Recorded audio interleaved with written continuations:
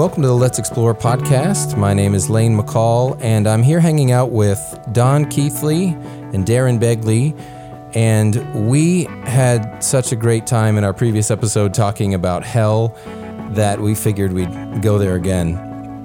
Everyone likes hell. I ain't going to hell again. Hell no or hell yes. Yeah, exactly.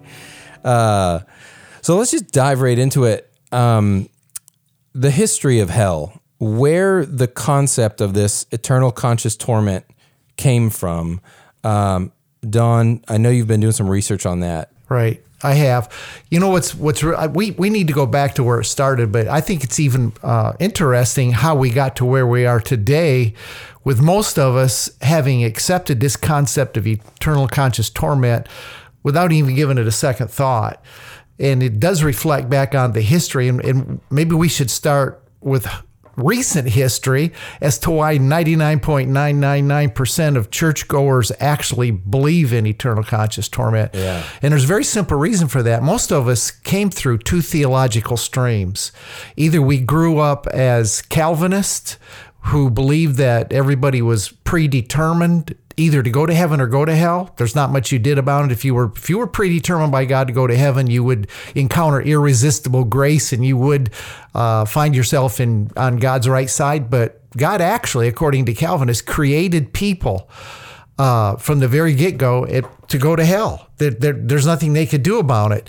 And then the other stream, of course, is Arminianism, to where that theological thought says that it's your free will choice whether you go to heaven or hell, and God will not override your free will choice. So all of us came through those two theological streams. Those were the only choices. You either grew up a Baptist that were Calvinists at some level, or Assembly of God that were Armenians, Pentecostal, most of them are Armenians. So this whole thing was ingrained in us from the get-go, and it is a direct result as to what took place in history. But before I just give a quick synopsis of history, I don't know if there's something maybe Darren wants to throw in about it, but our background just lends itself to this is a given. There's no argument about this one.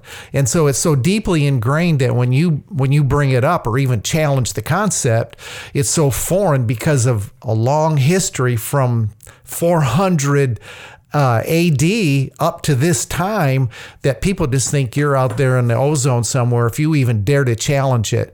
I did a quick survey this week. I went on Facebook and I asked, how many of you guys that are pastors that went through Bible college or seminary, how many were in a class where a professor ever told you that the actual word hell was not in Scripture? And not one person came back and responded that they had even heard through seminary or Bible college that the word hell was not in Scripture. So, Darren, if you notice that, tell me, there was no choice about it. That's just what you believed. Yeah, and two, we have so just listened to what people believe and what they speak, and we don't do our own research. So if you go back and even look at, how Plato affected how we think, because Plato and how he taught influenced a guy named St. Augustine. Mm-hmm. And then if you look at John Calvin was influenced by St. Augustine. And so you see how things were passed down and then how they grew and how they evolved into what now we believe. And we just like most people don't even know, John Calvin wasn't even a minister. He wasn't an ordained minister. He was a lawyer. And so, and if you see how he was influenced, just like we go back and we look at Darby and Schofield, and we see, where their writings come from and how they were influenced. So then you get an idea of how the people are thinking and where their ideas come from. And so if you look at Plato, where he separated heaven and earth and, spirit and flesh is bad. So St. Augustine picked this up. And so his whole idea was, sex is bad because it gratifies the flesh. So he would separate those things. And so then, you start twisting those concepts and minds. And the reason St. Augustine did that, because he had such issues with his own flesh. Yeah. And so, he would condemn himself. And then you start seeing this come down. So if you see Calvin pick some of this stuff up, so it's very easy for him to take this and take Scripture and go, okay, some are going to make it, some are not. Some are good, some are bad. Right. And if you just take that concept, then you got to take it back and go, wait a minute, where's the character of God in this? Yeah. You know, did God create this from the beginning where we just go, he created some good and some bad? And so if that's the case, and that's just the way it is, then what difference does it make whatever we do, because God's chosen it and we can't change it. Right. And that's where a lot of that stuff come from, and that's where they, put that in there. That's so crazy to me. I mean, I know that there are people that are Calvinists out there. I don't know any. And maybe it was much more common years ago. But when you talk about Arminianism and the mindset that it's our just free will choice, and that seems more, in line with what most people think nowadays. The Calvinism thing to me is so bizarre. Oh, not really, man. I watched when I was doing some research. I'm starting a series Sunday. I watched a video by John MacArthur, who is big time Calvinist. Yeah. I think it's just my circles. I'm not. Yeah. You see, well, that's because of your background. Your circle is Armenian. But I watched MacArthur, and I watched him, man. He got totally irate and said, to the glory of God, he creates people for hell, and he delights in watching them. This is what the dude said. He delights in watching them suffer in torment and twist and turn in flames of fire. It brings him great glory. So you got guys like Paul MacArthur and Paul Washer. I mean, they're some hardcore. Wow. There's a lot of fundamentalist Baptists that are very 5-point Calvinists. Absolutely. Yeah, and you can take certain scriptures, and I'm telling you, if you don't know history and you don't put everything involved, I mean, it can look a certain way. Like the one they really bring out is like Pharaoh, where God hardened Pharaoh's heart. And so they're basically just saying, see, God chose him for bad, or Judas, and then he didn't have a choice in any of this. And so then when they bring it out, like I did a message on it the other day where you bring it into Romans, and Paul starts teaching on it.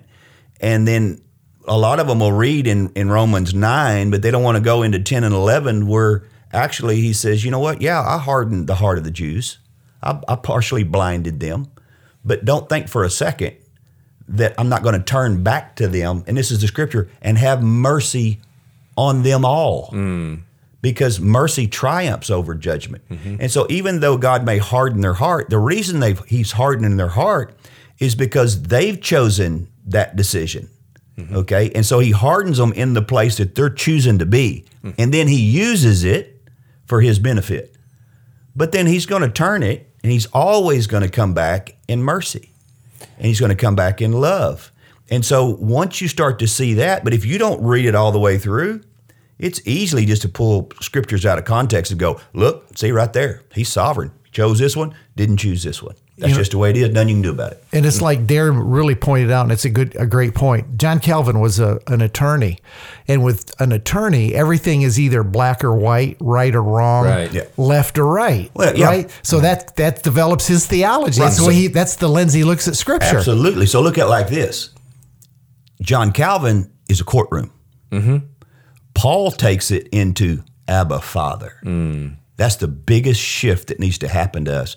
That is not a father's concept is not a courtroom. Absolutely. And so what we try to make everything is fact. We want to make it legal, okay? And so we take it into a courtroom setting, okay? So we moved it from, the east to the west, because that's not the way and so now we make God judge, okay? So, but if we really look at a judge, in the Hebraic, what's a judge? Gideon, Samson. So what's the judge? The judge is going to come against everything that is stealing from you. Right. Everything in the flesh, everything in the carnal nature, everything that's not of God, God raises up judges to deal with what? Anybody that was stealing against his chosen people, which was Israel. So when you see Gideon, what's God doing? Hey, old mighty man of God. That's a judge. He raised up a judge. But see, in our mindset, it's a courtroom, it's a judge, judgment's bad. Okay, so all the Old Testament, we look at judge through the law. But everything in New Testament, you got to look at it as through Jesus, which is grace and truth. Yeah. So then it shifts everything in how you see, he is the image of the Father. You know, as a dad myself, I have 2 kids, and if my son is antagonizing my daughter, maybe he's in a room, she doesn't.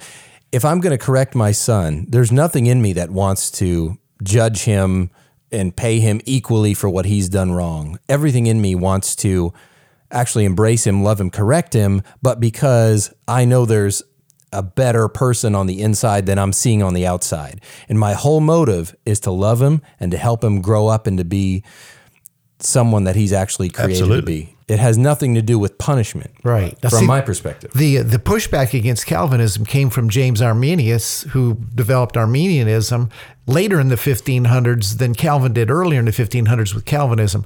But you know what? We need to keep in mind, these were just 2 men who developed 2 theologies. They weren't Jesus. Right. They were 2 men that arose and developed 2 theologies that became the prevalent thought in our culture. But if you trace it way back to the beginning, now this is what's mind-blowing, and most Christians don't even realize this. The first 400 years of the church, there was no hell teaching. There was no hell teaching. All there was good news. And when the good news was carried out, it really spread all over the whole world. I mean, it affected the culture. So out of the Septuagint, which was the first recorded scripture, and it's actually the Bible the early church used. It was finished. Gosh, they started developing it about 300 years before Christ, and it was finalized 100 years after Christ. But that was the Bible of the New Testament. Out of that, a man named Tertullian began to develop this idea or come up with a concept of hell. But the one who really turned it into the darkness, the blackness, the eternal conscious torment was Augustine. And it was picked up there by Calvin in the 1500s.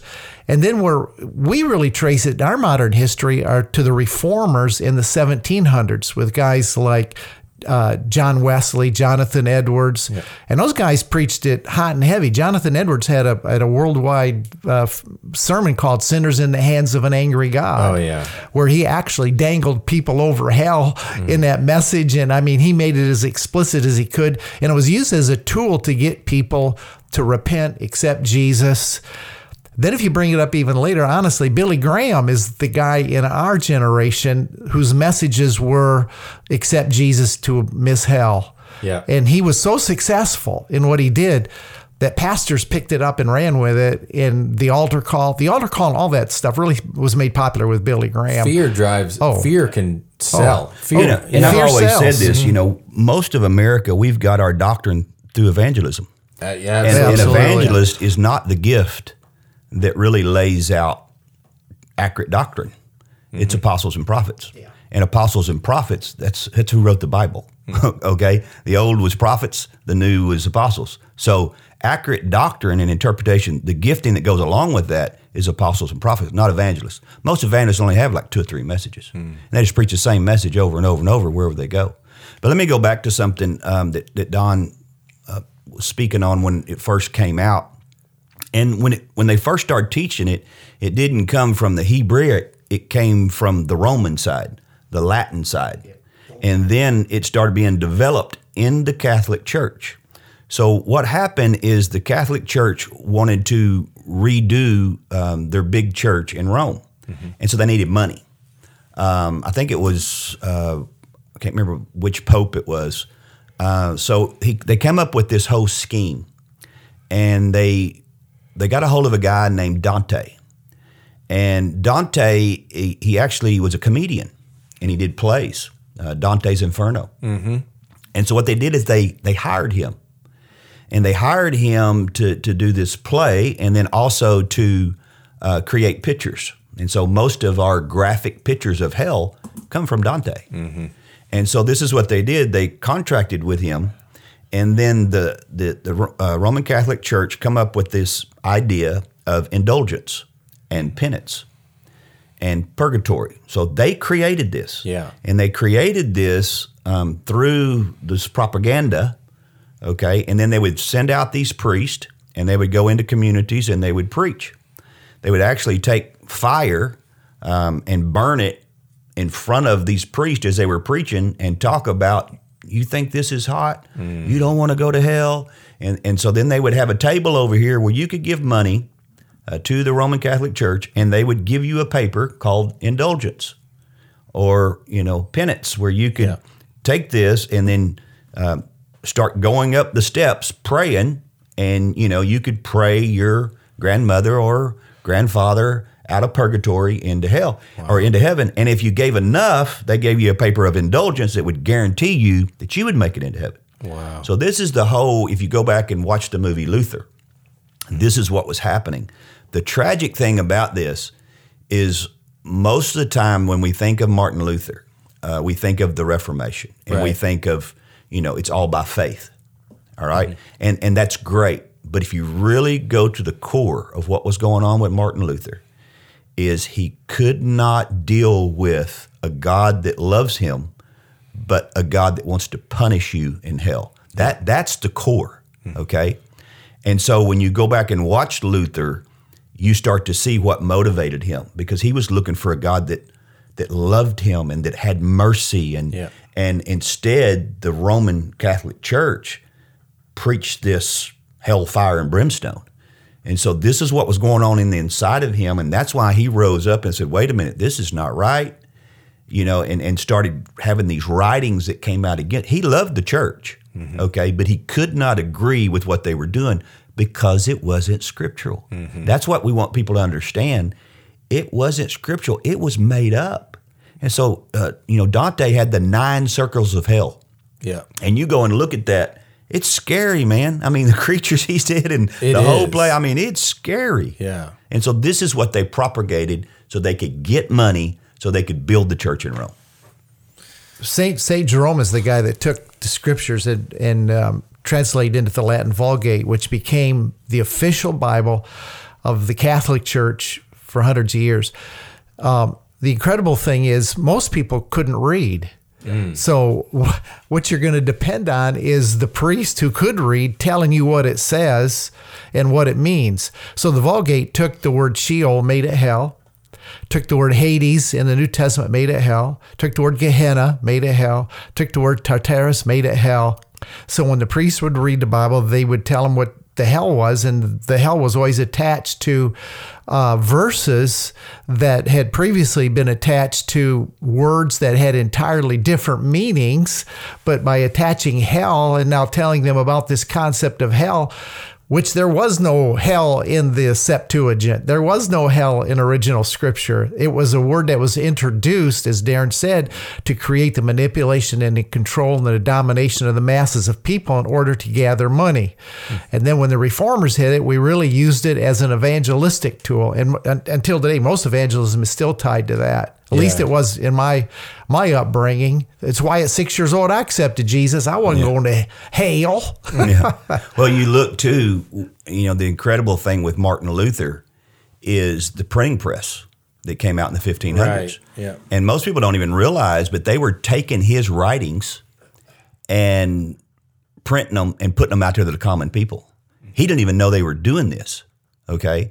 And so then when he got arrested and was secluded, he took the Latin Bible, the New Testament, and put it into German, and then put it into a way that the average person could understand the Bible, which scared, pardon my French, the hell out of the Roman Catholic Church, because now they can't control and manipulate them because the average person now has the Bible and they can read it for themselves. And that's what the Catholic Church never wanted. They wanted that control, and that's why they hated Martin Luther. That's why they wanted to kill him. And they would have killed him if they wasn't afraid of the people. Wow. Now think of that. The first 400 years after the resurrection of Jesus, hell was not taught. And now it has come to the place where it is considered orthodox Christianity. It's orthodox. When it did, we have the idea that orthodox are these beliefs that were always held by the church, were always considered standard, were always considered normal. But this doctrine of hell was not an orthodox doctrine in the early church. That's why Paul's writings, think of that. The dude wrote 2/3 of the New Testament and never used the word hell one time. That's true. And okay, so when you were talking about the words that are translated into hell, so when we read hell in our American evangelical culture, when we read it, we immediately think Dante's Inferno. Yes. We read hell and we think demons and devils and hot and burning. Yeah. But the original words, so let's take one, for example, like when David says, even if I make my bed in hell, which is, that's the word Sheol there. Right, exactly. So, but it's a grave. A grave. Okay. Exactly. That's what Sheol is. Has nothing to do with a burning, fiery pit with demons in it. Not at all. That's why the Jews to this day have no concept of hell. Yeah, it just means the realm of the dead. Which is not Dante's Inferno. The worst punishment under the old covenant was death. Now we have a better covenant with better promises, and all of a sudden the worst punishment is eternal conscious torment. Figure that one out. So when you look at the old covenant, they had no concept of hell. There was no hell in the old covenant. And to this day, you talk to Jewish people that are, they laugh at you. They smile and say, where are you getting that at? Because even Jesus, when he came, and we talked about this a little bit last time, but Darren, you were talking about the word Jesus used mostly is Gehenna. Gehenna. And will you tell us again what Gehenna actually means instead of Dante's Inferno? Well, Gehenna was a dump ground outside of Jerusalem where they burned their trash. And matter of fact, you can go back and find it in 2 Chronicles. You can find it in Jeremiah. Matter of fact, it's the place where they would take their children and sacrifice them in this to Molech. And God rebuked them and said, that was never in my heart. He was vehemently against this, okay? Yeah. But yet God was against them doing it, but that's what he's going to do to us. So Molech was a god that was, I don't know if, did it come from Greek or Greek mythology, or was it before that? I know a little bit about Molech. It was basically a god that would accept fiery human sacrifice. Right, absolutely. Right? And this was one of the beliefs back in that day.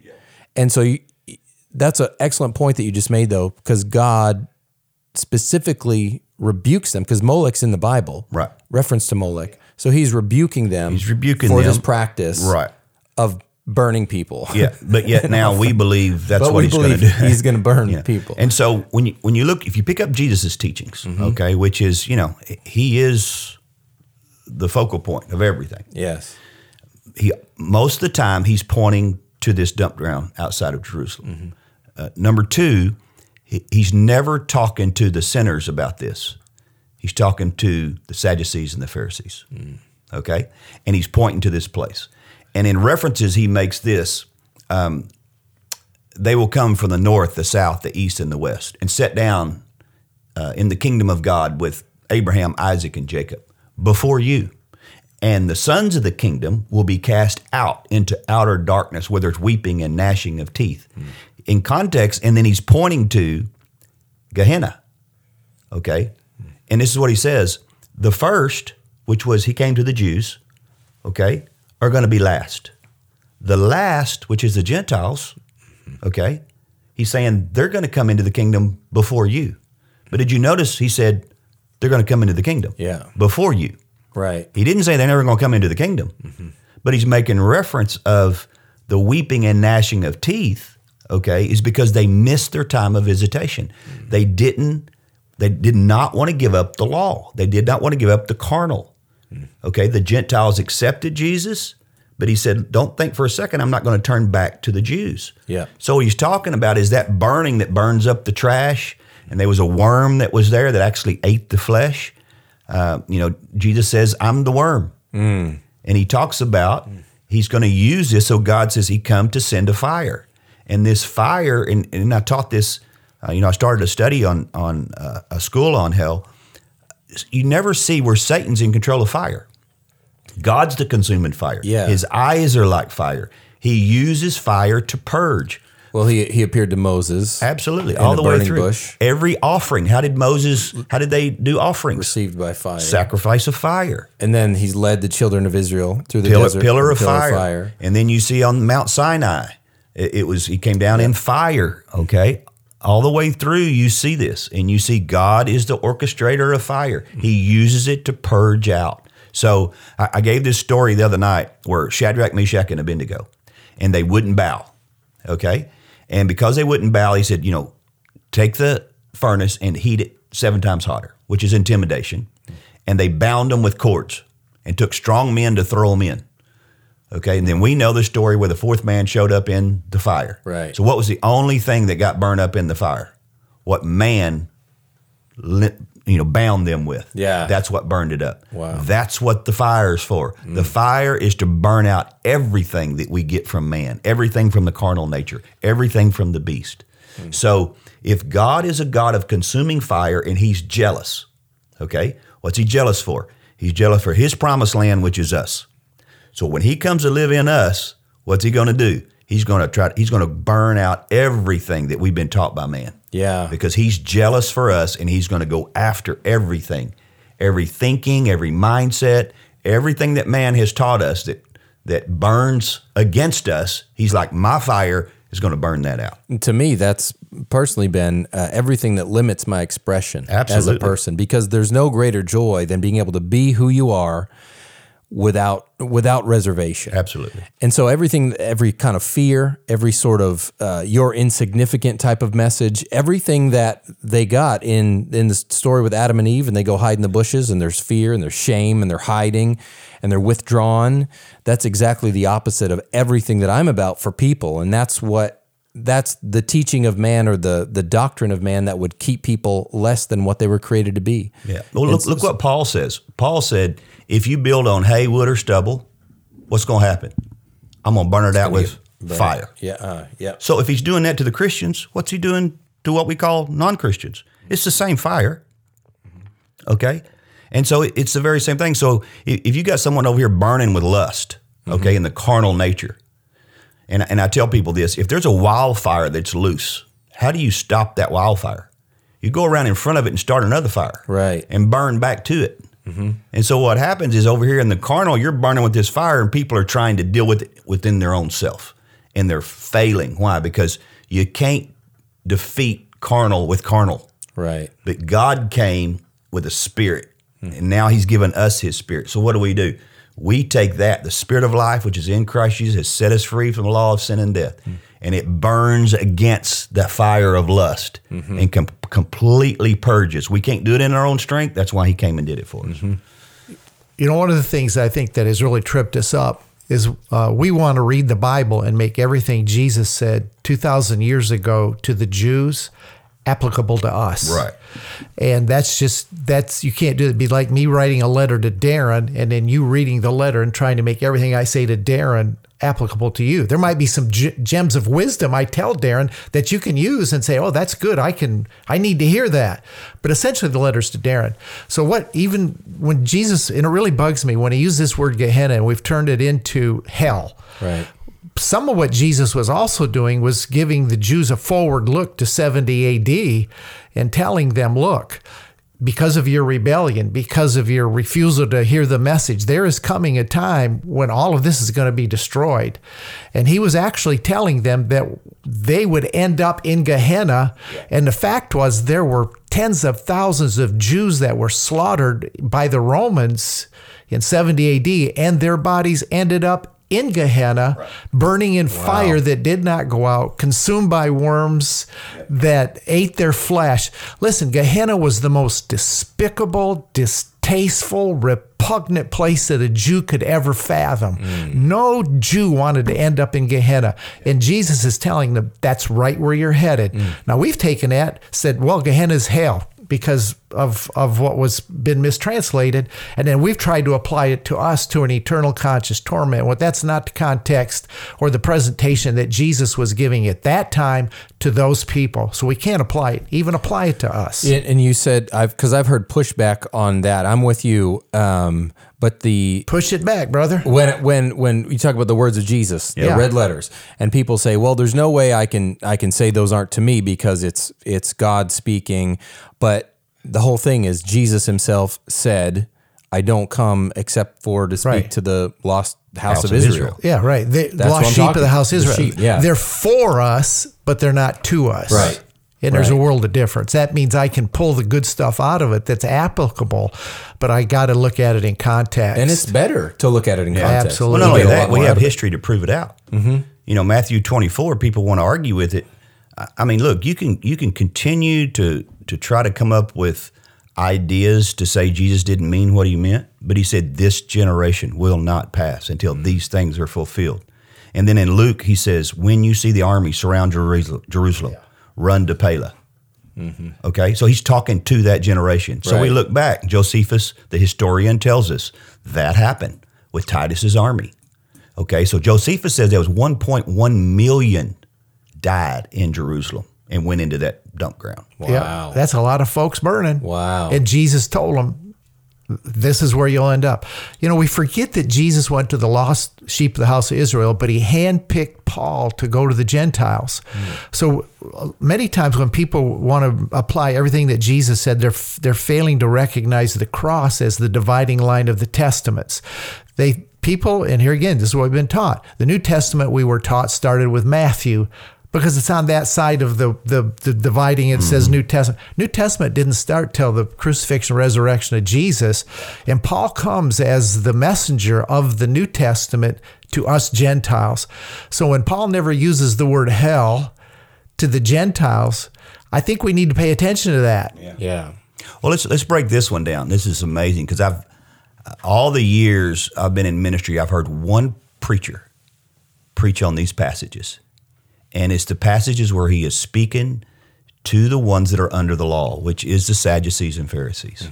And so here in context, you look at this and they're not wanting to accept him. They don't want to accept his words. And so he's going to deal with those ones that are under that law. And he says, oh, okay, so you want to live like this. So if your hand offends you, you got to cut it off because it's better not to have that hand. Okay, than to have your soul cast into hell. Now, wait a minute. Now, Jesus is telling us to cut off our hand? Now, no preacher would say, yeah, that's what he's saying. Or your eye offends you, pluck it out. He's dealing with people that don't want to come out from underneath the law. So he tells them, listen, if you're going to operate by the law, you don't have any power to overcome it. So if your eye offends you, the only way you can overcome it is to pluck out that eye that's offending you. Okay, so he's talking to them that refuse to come out of the law. Because what was the law? Eye for an eye, tooth for a tooth. So he's showing them exactly what they're dealing with. And then he makes reference, if not, it's better to enter into life maimed than your soul be cast into Gehenna. Why? Because Gehenna is the fire that's going to burn that lust out of you that causes your eye to offend you, causes your hand to want to steal. And see, they're saying, we're not coming into life. We're not going to operate by what you're going to do for us. We're going to stay in the law. Well, better get the chopping axe out. But you know what? Nobody now wants to accept that verse. So how many now, if we have somebody come into the church and go, okay, if you got a problem with adultery, come on up here. Let's pop them eyes out. Right. Okay, Yeah. so we know he was not talking to us. We're under grace. He was talking to them that refused to come out from beneath the law. And he's saying, if you're going to live by that, this is the only way you can stop from doing it. You got to cut off your hand. You got to pluck out your eye. Yeah, I've never heard a message on that. No, people don't want to talk about that one. You know, the other word that we have lumped into this category, when you read the word saved in the Bible, we immediately think saved from hell. Exactly. But the word saved does not mean saved from hell. It's the Greek word sozo, which comes from soteria, which is the word delivered to be made whole. It has nothing to do with a fiery afterlife. Not at all. We've made it that. Yeah. There again, we've redefined a Bible word and made it something that it's not. Yeah, Peter said it right off the bat. He said, save yourself from this wicked and perverse generation. Wasn't talking about hell. We're talking about this wicked and perverse generation. Right. This generation. That's Peter, the first message. It's a shame that we've made the whole ball game about heaven and hell. Yeah. Because that's not what Jesus came to give us. He came to give us an abundant life now, in the here, the kingdom. It was It's never about in the his kingdom. Yeah, it was never in his message. This is what you got to ask. If you got saved from something, which was a wicked and perverse generation, the next thing you got to ask, what was I saved for? Well, you're saved for the kingdom. Right. Not to go to heaven. The issue is not to go to heaven. The issue is the kingdom is available for heaven to come here. So let's look at Jesus' prayer for a second, and let's make it individual, not. Sometimes we make it so corporate we forget the individual. He said, this is how I want you to pray. So who was he teaching? His 12 disciples. Mm-hmm. Pray, thy kingdom come, thy will be done where? On earth. Okay, so let's stop right there. What are you made out of? That's me. Yeah. You're made out of the earth. Mm-hmm. What's he saying? He's teaching them how to pray for the kingdom to come to live on the inside of them. Isn't that what he said? Don't look out here. The kingdom's going to be in you. Yes. See, we're still looking for this mist to come out of heaven. That's the kingdom, the glory of God that comes down on the earth. Yeah. No, you're the kingdom of God now. You're the walking covenant of God on the planet. And so we got to make it individual as well as corporate. So what he was trying to teach them is let the kingdom take over in your life. Yeah. Let his will be done in your life. Then you can release it to others. Now, there was a time not long ago that message was considered heresy. I remember in the early 90s when Kingdom Now was being taught. Yeah. And it was so anti, get everybody just ready to go to heaven. I mean, I spent 35 years as a pastor. I thought my main goal was to get people ready to leave here to go to heaven. So when you start to hear about a kingdom now, you go, that's not orthodox, but it's the very heart of the message of Jesus. So there's been so many things that we've had perverted and twisted and turned backward that this reformation that's going on today is starting to straighten out. And people with ears to hear and eyes to see are catching it. And it's happening all over the world. And it's becoming a tsunami of regular people that are it's a grassroots level. It's not coming from higher down. Every move that's been in my lifetime has been from leadership, has been from platform superstars and spread to people. That's not what's happening with this. Regular people are catching this. They don't have titles. They're not fivefold ministers. They're not hierarchy in a denomination. They're just folks that God's doing something in them. And all of a sudden they're connecting much through social media with people all over the world. And they're going, hey, I'm not crazy. A guy in Australia is feeling the same thing I am. A guy in England is seeing the same revelation. So people are connecting, which is then creating pools and pockets of people that are rising up.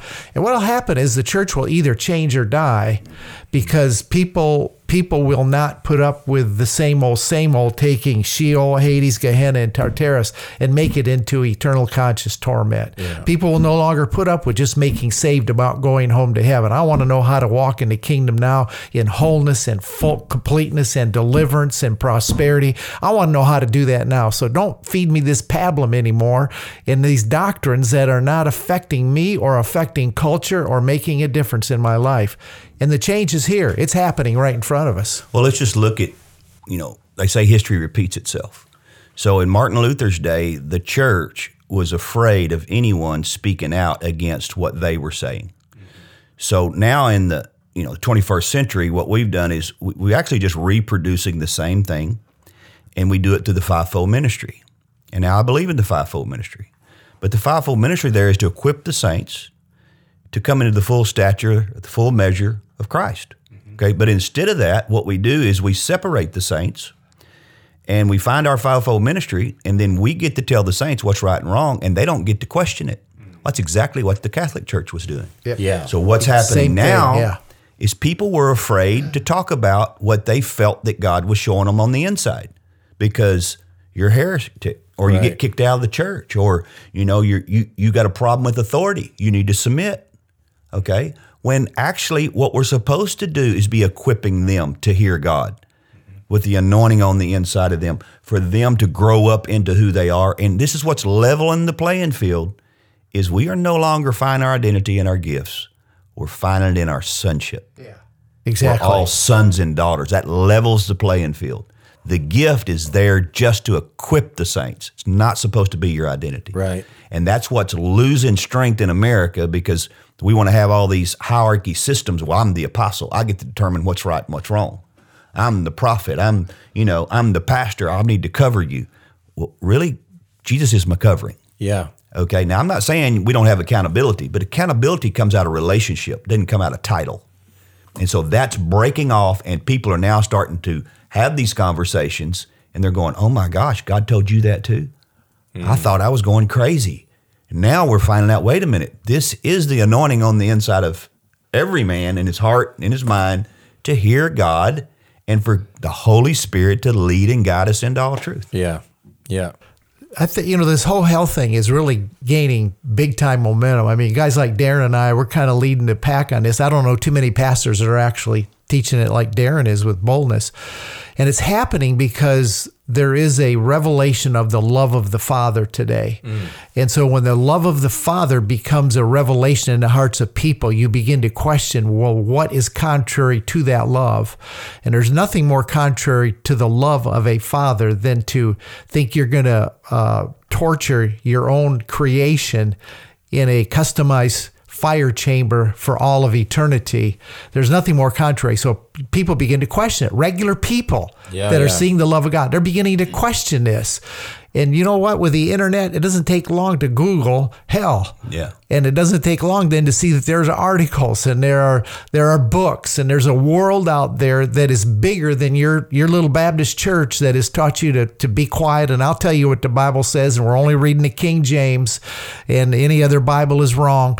There's a whole big world out there, and people, as the Spirit of truth is working in them and the love of God, the love of the Father begins to manifest, this stuff is going to flush out, and it's going to flush out fast, which I think is going to create an exponential love for the Father as we realize that he's not this maniac that has created such atrocities that no human mind on earth would think of perpetrating against their offspring. So I think it's going to really escalate the love that's going on for God today. I mean, people always said they love God. You know why we said that? Because we're afraid if we don't love him, what we're going to get. Well, this is what I'm challenging people to do. And this is where I believe we are in another reformation, is I'm challenging people to turn inward, because Paul said this, the letter killeth. Okay? And we are living epistles. And we're supposed to live by every word that proceeds out of the mouth of God. I know people get upset with this, but you're not supposed to live by the Bible. It's true. You're supposed to live by a relationship with God that he's speaking to you, okay? So I ask people to do this. What has God told you about hell? Or if all your teachings have come from a man, then it's time for you to revisit and ask him, what do you say about hell? Yeah. What is hell to you, God? What's the last thing God ever spoke to you about hell? And you know what most people will say? Never asked him. I just believed what I was told. Yeah.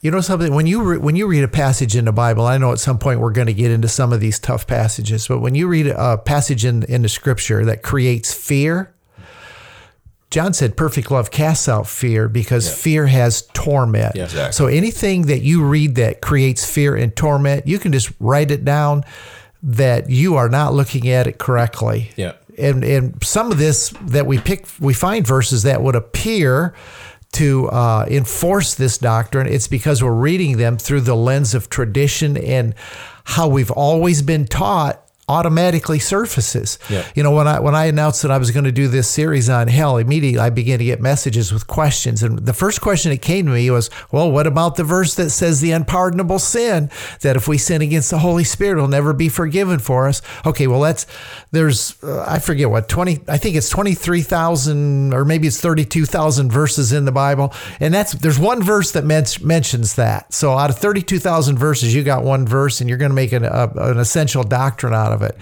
I mean, I'm going to get in. I'm going to answer the questions, which is what I'm doing on Wednesday night, or answering often asked questions. I do the teaching Sunday and the questions Wednesday. But when you read a verse that creates fear or torment, just write it down, take it to the bank that you're looking at it wrong. And there's answers to those questions. Absolutely. I mean, just like that one right there. I mean, he was not talking to us. He was talking to the elite Sadducees and Pharisees. And then one of those words were translated wrong. It actually means aeon. So there was no forgiveness in that age, the age they were in, or the age to come, which was going to be 40 years transition period. Okay. But then after that, they would be forgiven. Well, why? Because they were going to be blinded in that 40 years, he said. He said the veil's only taken away. So anyway, there's answers to those questions. Right. It's very simple when you put it in context. Yep. But we take everything in the Bible and think, oh, it was written to us. You know, as you know, a non-minister, I don't get up in a pulpit and preach on Sundays, and probably most of the people listening don't either. But as someone that doesn't spend hours and hours in the Bible, I've found that one thing that makes a lot of sense for what you were just talking about and you were talking about is that anything that comes to me in the form of fear, anything at all, it cannot come from God. No, exactly. Because God is pure love. So any scripture that I don't understand, anything that preaches a message to me that I should be afraid of what's coming in the afterlife or tomorrow, I just need to like stick that on a shelf until I'll understand it, until I want to study it out, because the Bible should be interpreted through a God of love, not through my own understanding that's looking for the boogeyman hiding behind the scripture over here, because God is love through and through and through, and he can't be anything else. Well, what happens with that, though, is people they go back to their experience when they got saved. Yeah. And they go, well, that was the message that got me saved, so it must have been from God. Now, wait a minute. God will use anything where you're at, but that doesn't mean it was from him. And I always tell people my experience. I got saved on crank. Yeah. So, what should I do? Go down and start a church, go buy a truckload of crank, get everybody to do lines of crank. And while they're on crank, then they're going to have an encounter where God saves them. Yeah. Well, that'd be ridiculous. Okay. But did God use my choices? And in the midst of that, me cry out and him there? Absolutely. Mm-hmm. So, yeah, you can hear a message of fear and of hell, and it calls some things to stir in you. God will use that, but it didn't come from him. Well, it's like running into the arms of your natural father. Anything that causes you to run into the arms of your dad, he's going to hug you right back. There you go. He's not going to turn you away. But if you stay in that embrace, he's going to burn that fear out of you because he wants you to know his love. See, pastors are very insecure, so even if they are beginning to see this, it's going to be difficult for them to teach. I had a pastor text me this week, and he said, brother, if we remove hell out of our messages, there's nobody going to serve God. That's sad. And that's the thinking. That's the thinking. That's the hammer, brother. Yeah. The carrot is heaven, and the stick is hell. And we hold the carrot out, and we beat the donkey to get him to move. And then if he doesn't move with the carrot, we hit him with a stick. I tell you, there's no bigger thrill in my life than being able to feel good about who I am as a person and have a God of love come through me and affect other people's lives. There's no bigger high than I've had.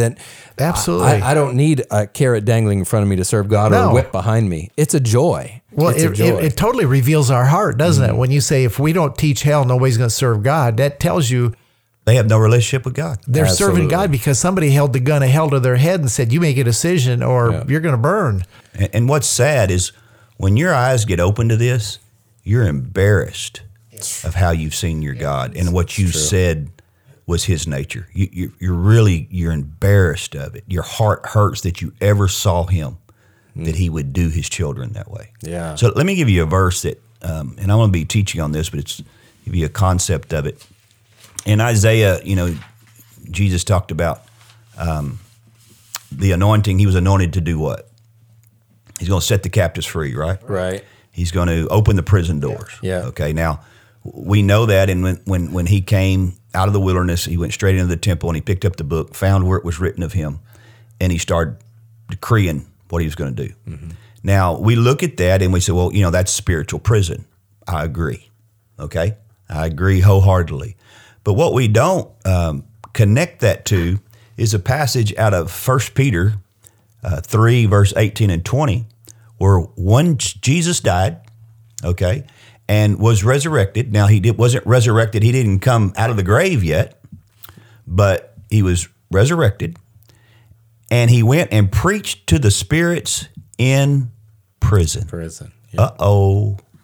Wait a minute. Who were they? Well, it plainly goes on down and tells you who they were. They were the ones in Noah's day that were disobedient. They were the most wicked of any generation. Most wicked people. Okay.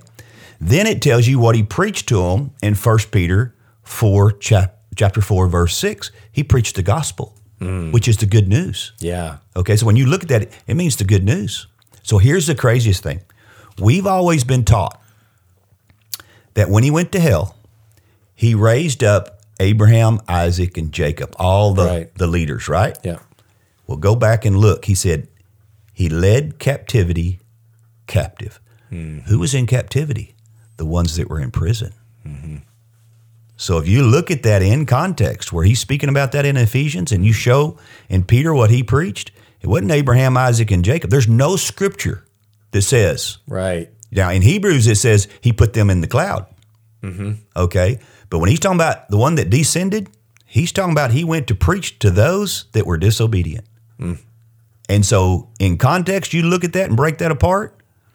The ones that was in captivity, that he led captive, were the ones in Noah's day. So the story of Noah, when the flood comes and the earth, basically the population gets almost 100% wiped out. Exactly. And people are like, how could a good God do that? But he didn't leave them. The other thing that's interesting about that is they died. Yeah. And so Jesus is there preaching to them. Yet we've been taught that when you die, the the choice end you of the made is story. it. Yeah, that's right. But And he said he went and preached to them so that they may be judged in the flesh. But we look at judgment like, oh, well, he's coming to hammer them so they can go be put into hell then. Well, you're misunderstanding what a judge did, because he took their sin. yeah. He took it away. And he said he's not accounting any sin to us. Exactly. Making death the end of the story increases the manipulation and the control. Absolutely. And it increases the fear. Yeah. Then you begin to wonder, did I pray it right? Yeah. Did I really mean it with all my heart? Boy. Was there something I forgot to confess? You can't really know. You can't ever know. And that religion plays on that insecurity. You're eternally insecure is what Absolutely. it amounts to. So, but think of what will happen when we are given 1,500 years to teach this the right way. Yeah. The effect Yeah. it's going to have on mankind. We've done it 1,500 years the wrong way. Give us 1,500 years with only the love of God, the finished work of the cross, grace, mercy that endures forever, and see what happens to the lives of people. Removing the fear of hell and teaching people, man, when you pass, it's going to be far greater, better. I can guarantee it. That's going to be better than what you got on this earth. That's why we're losing a generation in the church. Yeah, it Right, is. Because the world, they're all the getting world's truth talking elsewhere. about right now is Yeah. love. Now, That's right. We're not Yeah. saying that they know what the true definition of love is, but that's what they're saying, total acceptance. Yeah. But you go back to love, what is love? Total acceptance. Yeah. Unconditional. Yeah. So what condition are you putting on love? And so the church needs to stand up and start preaching the unconditional love of God, because the world is speaking it. Now they're twisting it and turning it for their agendas. Okay? But there is an unconditional love, and that comes from the Father. And when we start giving them the true message, they're not going to run from it. They're going to run to it. Yeah. But the reason they're running from it today, they're going, I can't serve a God like that. And the real shame in that is, at least from my personal experience, the journey that I've had with Jesus as a being, as an individual, and how that's meant to me the end of my efforts to be spiritually accepted. And any other message that I've heard somewhere along the lines, no matter how good it is, somewhere along the lines it comes back on my shoulders Yeah, to exactly, perform. yeah. Jesus is the antidote to all Yeah, of that, so yeah. that I can be like a child enjoying the love of a father who cares for me and just wants to help me to experience a wonderful life that blesses other people. And that's what we don't get to share with people when we bring in fear doctrines of hell, which just turning people away. And I see why it turns people away. It turned me away for a long time. It should have been a bit of red flag to us when we felt so awkward witnessing to people. Isn't that the weirdest thing to do? You had I used to have Saturdays at church where we're going to go out witnessing, soul winning. Yeah, exactly. Nobody showed up much, and those that did were just really. And it's because we didn't have any good news to go tell people. The good news we were going to tell them is you better accept this or you're going to hell. And one of the shames of this and we're going to wrap this up in just a second, but one of the shames of this that it has done to people inside the church is caused a real perception of separation, that the world is out here going to hell and we're the ones in here going to heaven. And I saw a sign the other day it's a sign from back one of the revivals that have happened, and they had a sign up that said over 25,000 souls saved. And they put that, and all I'm thinking is hamburgers, McDonald's over X number of served. I was a part of a church one time. We sent buses into the project for months, and we got about 600-700 people to come to the altar over the course of 3-4 months. 12 months later, a year later, there was not one of those people that we bussed in that would come to church. And because there was no life flowing in it, it was just a message to get you saved from hell. So it turns people into numbers. It turns people into products. It turns it into a sales pitch. It takes the humanity and the relationship out of our experience with people and with God. Well, Billy Graham admitted that. He admitted. Did he really? That, Yes, he did, yeah. I don't remember the percentage, but he was just like, he admitted that a huge percentage of, people that came down and got, quote, born again, were not even walking with God today. Because he didn't tell us to go win souls. He told us to disciple. It makes sense. Total difference. You can't it might scare you down there, but you're not going to live unless like a Martin Luther, like when you see Martin Luther beating himself and trying to do everything right. I was like that. I didn't beat myself because that's not our doctrine. I think I would have if that was our doctrine of the day. Well, the world looks at the church going, your problems are just like mine. And why would I want what you got? Yeah. And with you, I have to pay for it to go there. Yeah. And then I get condemned the whole time I'm there. Yep. And so why would you want to go to church if that's what you're going to hear? You're going to hear you're going to hell. You got to pay for it, or you're cursed. I mean, everything in that, and the world's looking at us going, no, thank you. Yeah. I don't need that. And it's got to shift. We're in a reformation, and we got to go back, and everything that we've been taught by man, we got to revisit it. Yep. Yeah. So to wrap it up, I mean, Jesus for me has revealed himself as number one, truth. And that's not facts. I learn every day. I don't know all the facts, but I know some, and truth is love. And anyone listening or watching what I did, my prayer was, Jesus, if you're real, I believe in you. That's what I said. Meaning I don't really know what's going on, but I'm opening up my heart to this reality. And that changed my whole life. That begun a journey that I'm still on, and it's tremendous.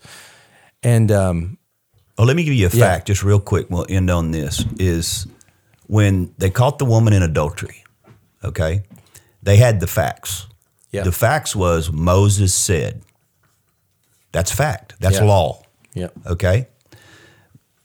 They had to stone. And so Jesus went not from the facts, he went to truth. So there's a difference between facts and truth. And so now the creator of the universe is standing there and saying, oh, you want to deal with facts? Let me go to the truth. You without sin, cast the first stone. And every one of them dropped because their facts didn't matter when you meet the truth. Yeah. And so we're trying to give facts about something instead of knowing the truth. And when the truth, the person shows up, what does he do? He said, where's your accusers? Yeah. I see none. I don't accuse you either. Go and sin no more. That's what we're after, a personal relationship with the person, not with the facts. Absolutely. And on that note, so in wrapping up, Darren, if people want to connect with you, what's your website that they can go find out what you're doing? You can just go to godshouse.life and connect with us there. Cool. And you have live streaming that you do? We do have live streaming. You can find God's House on YouTube, get messages there. We're actually doing a school right now. We did put a small price on the school just because right now I'm protecting some things because Don's going to do it free. And so all the people that want to argue, I'm just going to send them to Don. There you go. And he can handle the arguing better than me. And so right now I'm doing some things that I'm doing it in the church, but I'm also doing it online. So some people can start to go there, but I want hungry people. I'm not looking for the fights. Yeah. And I'm if you have to prove a point, you don't have one. And so I made a comment to Don, and he's about to start his. I said, if I get any of those, they really wanted to fight because they paid for it. And I said, I'll just send them to you, and they can fight with you over it. Well done. On that note, what's your address so people can argue with you? I'm simple to find. Just Don Keathley, KEATHLEY.com. And every Sunday morning at 10 a.m. Central Standard Time, we drop a new teaching on YouTube. You can hit it right off my website. There's a big arrow. Just hit the arrow. And then on Wednesday night at 8 o'clock Central Time, we do a Facebook Live where we follow up on Sunday morning, expand on it, and carry it a little bit deeper. So beginning this Sunday, we're starting a series on Hell's Illusion. And then on Wednesday night, we'll be answering commonly asked questions from people that are beginning to understand this doctrine, but still have questions about different things. And you're a really good person to connect with on Facebook because you're on there every day. I'm on there every day. And some of the things that you put up, I really enjoy reading and seeing the comments. Yeah, I've been doing it a long time. I got a lot of good friends on Facebook, and the opposition's a lot less than it used to be. I guess they've all unfriended me or gone another direction. But yeah, we do stretch it and put it out there. And I just feel like that's what God is having me do, is kind of bust some things out there and get people to thinking. So yeah, I think I'm probably pretty well full of friends, but you can follow. I've got the 5,000, but you can follow. And I probably should start a public page. It's just a hassle to move everybody over to a public page, but it's coming, I'm sure. Anyway, yeah, I'd love to see you on Facebook. Message me. Well, wonderful. Guys, that was really fun, and we'll do another one. All right. Well, I hope you enjoyed this episode of Let's Explore. We've got a lot more to come, and our next episode is going to be a little bit different. It's kind of a special episode. It comes out on Monday, and we're calling it Let's Explore Monday Musings. So it's literally coming out Sunday, like middle of the night. So it's going to be there Monday morning before you get up, go to work, start your week, do whatever you're doing. It's a short episode along a particular line of thinking. It's literally less than 20 minutes, so it's kind of bite-sized. I mean, you can listen to it while you're getting ready for your day, while you're on the way to work, whatever you want to do. And it's meant to just sort of hopefully be something that you can revisit in your thoughts during your week, and it'll be a blessing to you throughout the week. So normal episodes are going to be released on Thursdays, and these Monday musings are going to be released, as the name says, Mondays, super early. So look out for that. That'll be this Monday, the next one coming out. And feel free to reach out to us. Connect with us on Facebook. Just search for Let's Explore Podcast. Send us messages. Let us know where you're listening from. So I hope you're enjoying these episodes. We're having a lot of fun making them. We've got a lot more to come, and we'll see you next time on Let's Explore.